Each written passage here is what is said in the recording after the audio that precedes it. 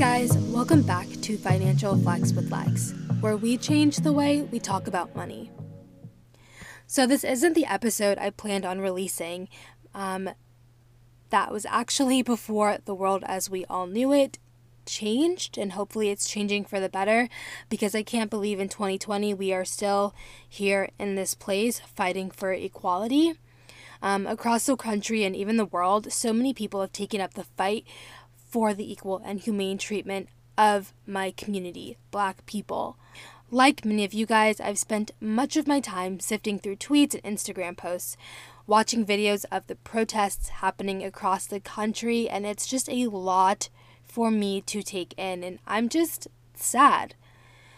Personally, I've been struggling with not going to the protests that are happening here in Atlanta. I just didn't think that it would be the most useful place for me to be. I have anxiety, so being around large crowds just freaked me out, and I really just didn't think that I would be doing anybody any good by going to a protest.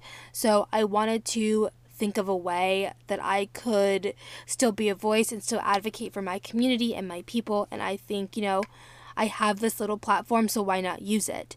But I do want to take some time to thank every single protester who's out there on the front lines, risking their lives for us. You guys are honestly real life heroes, and I don't even think that like a million thank yous would be enough. I don't know, you guys just need all the praise, and thank you guys so much for doing what you do. I couldn't be more grateful. But before we get started, I do encourage every single person listening to this podcast right now to watch the movie Just Mercy. I watched it on YouTube for free.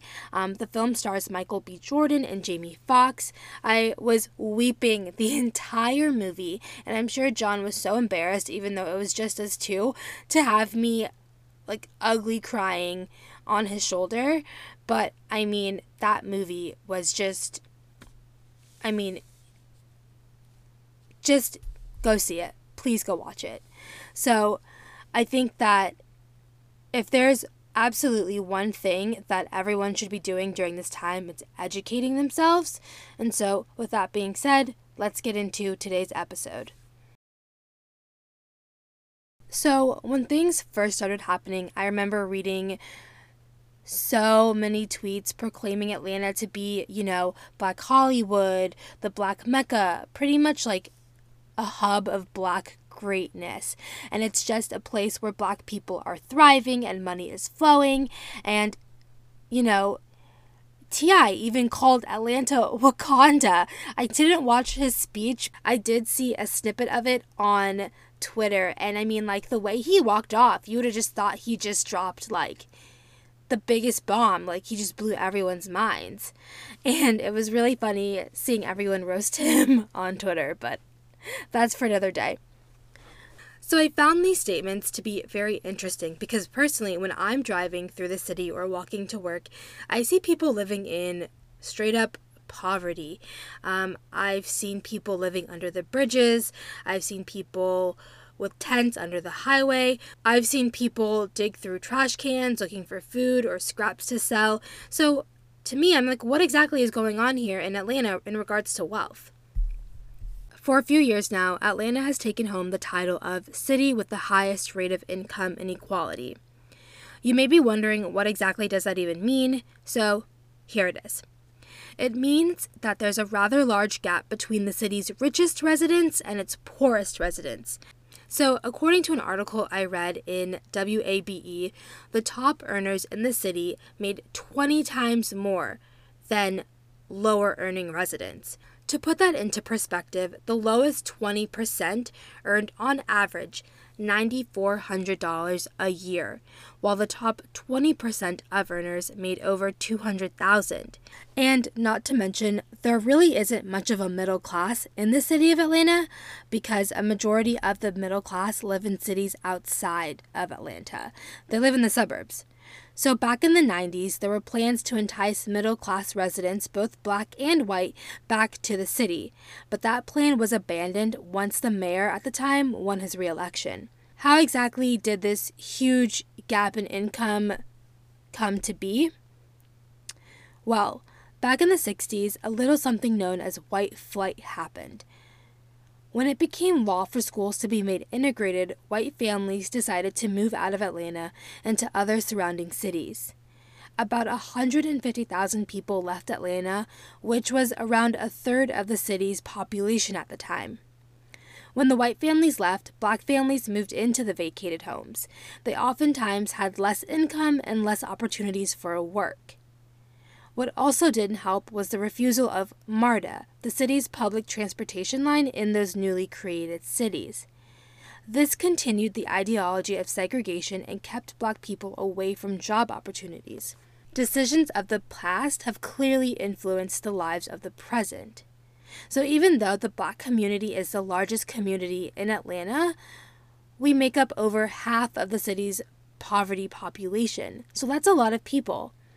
Because of income inequality, many Atlantans aren't able to own homes, and owning a home is one way people are able to build wealth, as we all know. Developers who come to the city, they're not really motivated to build houses for low-income families, because where's the money in that? According to a study conducted by the Federal Reserve Bank of Philadelphia, Atlanta had become the fourth fastest gentrifying cities between 2010 and 2014. The Federal Reserve Bank of America defines gentrification as this: an increase in college-educated individuals' demand for housing in initially low-income central city neighborhoods. So, those who are looking in from the outside may find gentrification to be a good thing. Crime rates drop, property value increases, and the quality of life for those living in the areas improve. But for residents who spent their entire lives in a particular neighborhood, gentrification means the risk of being pushed out of the only place they've ever called home. The same study came to the conclusion that gentrification doesn't have much of an effect on its residents, but honestly, I find that hard to believe.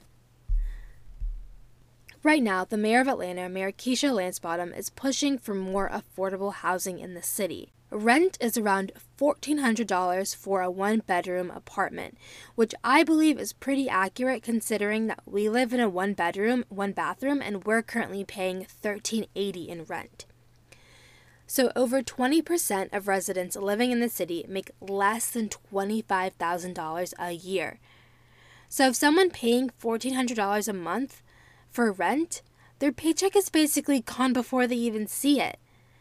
Currently, the plan is to build 20,000 affordable homes across the city by 2026, and money for this project, which is estimated to be about $1 billion, will come from various avenues, both from public and private sectors. It's clear that in this city, money talks, and for those who don't have an abundance of it, they're kind of just discarded and expected to move and make room.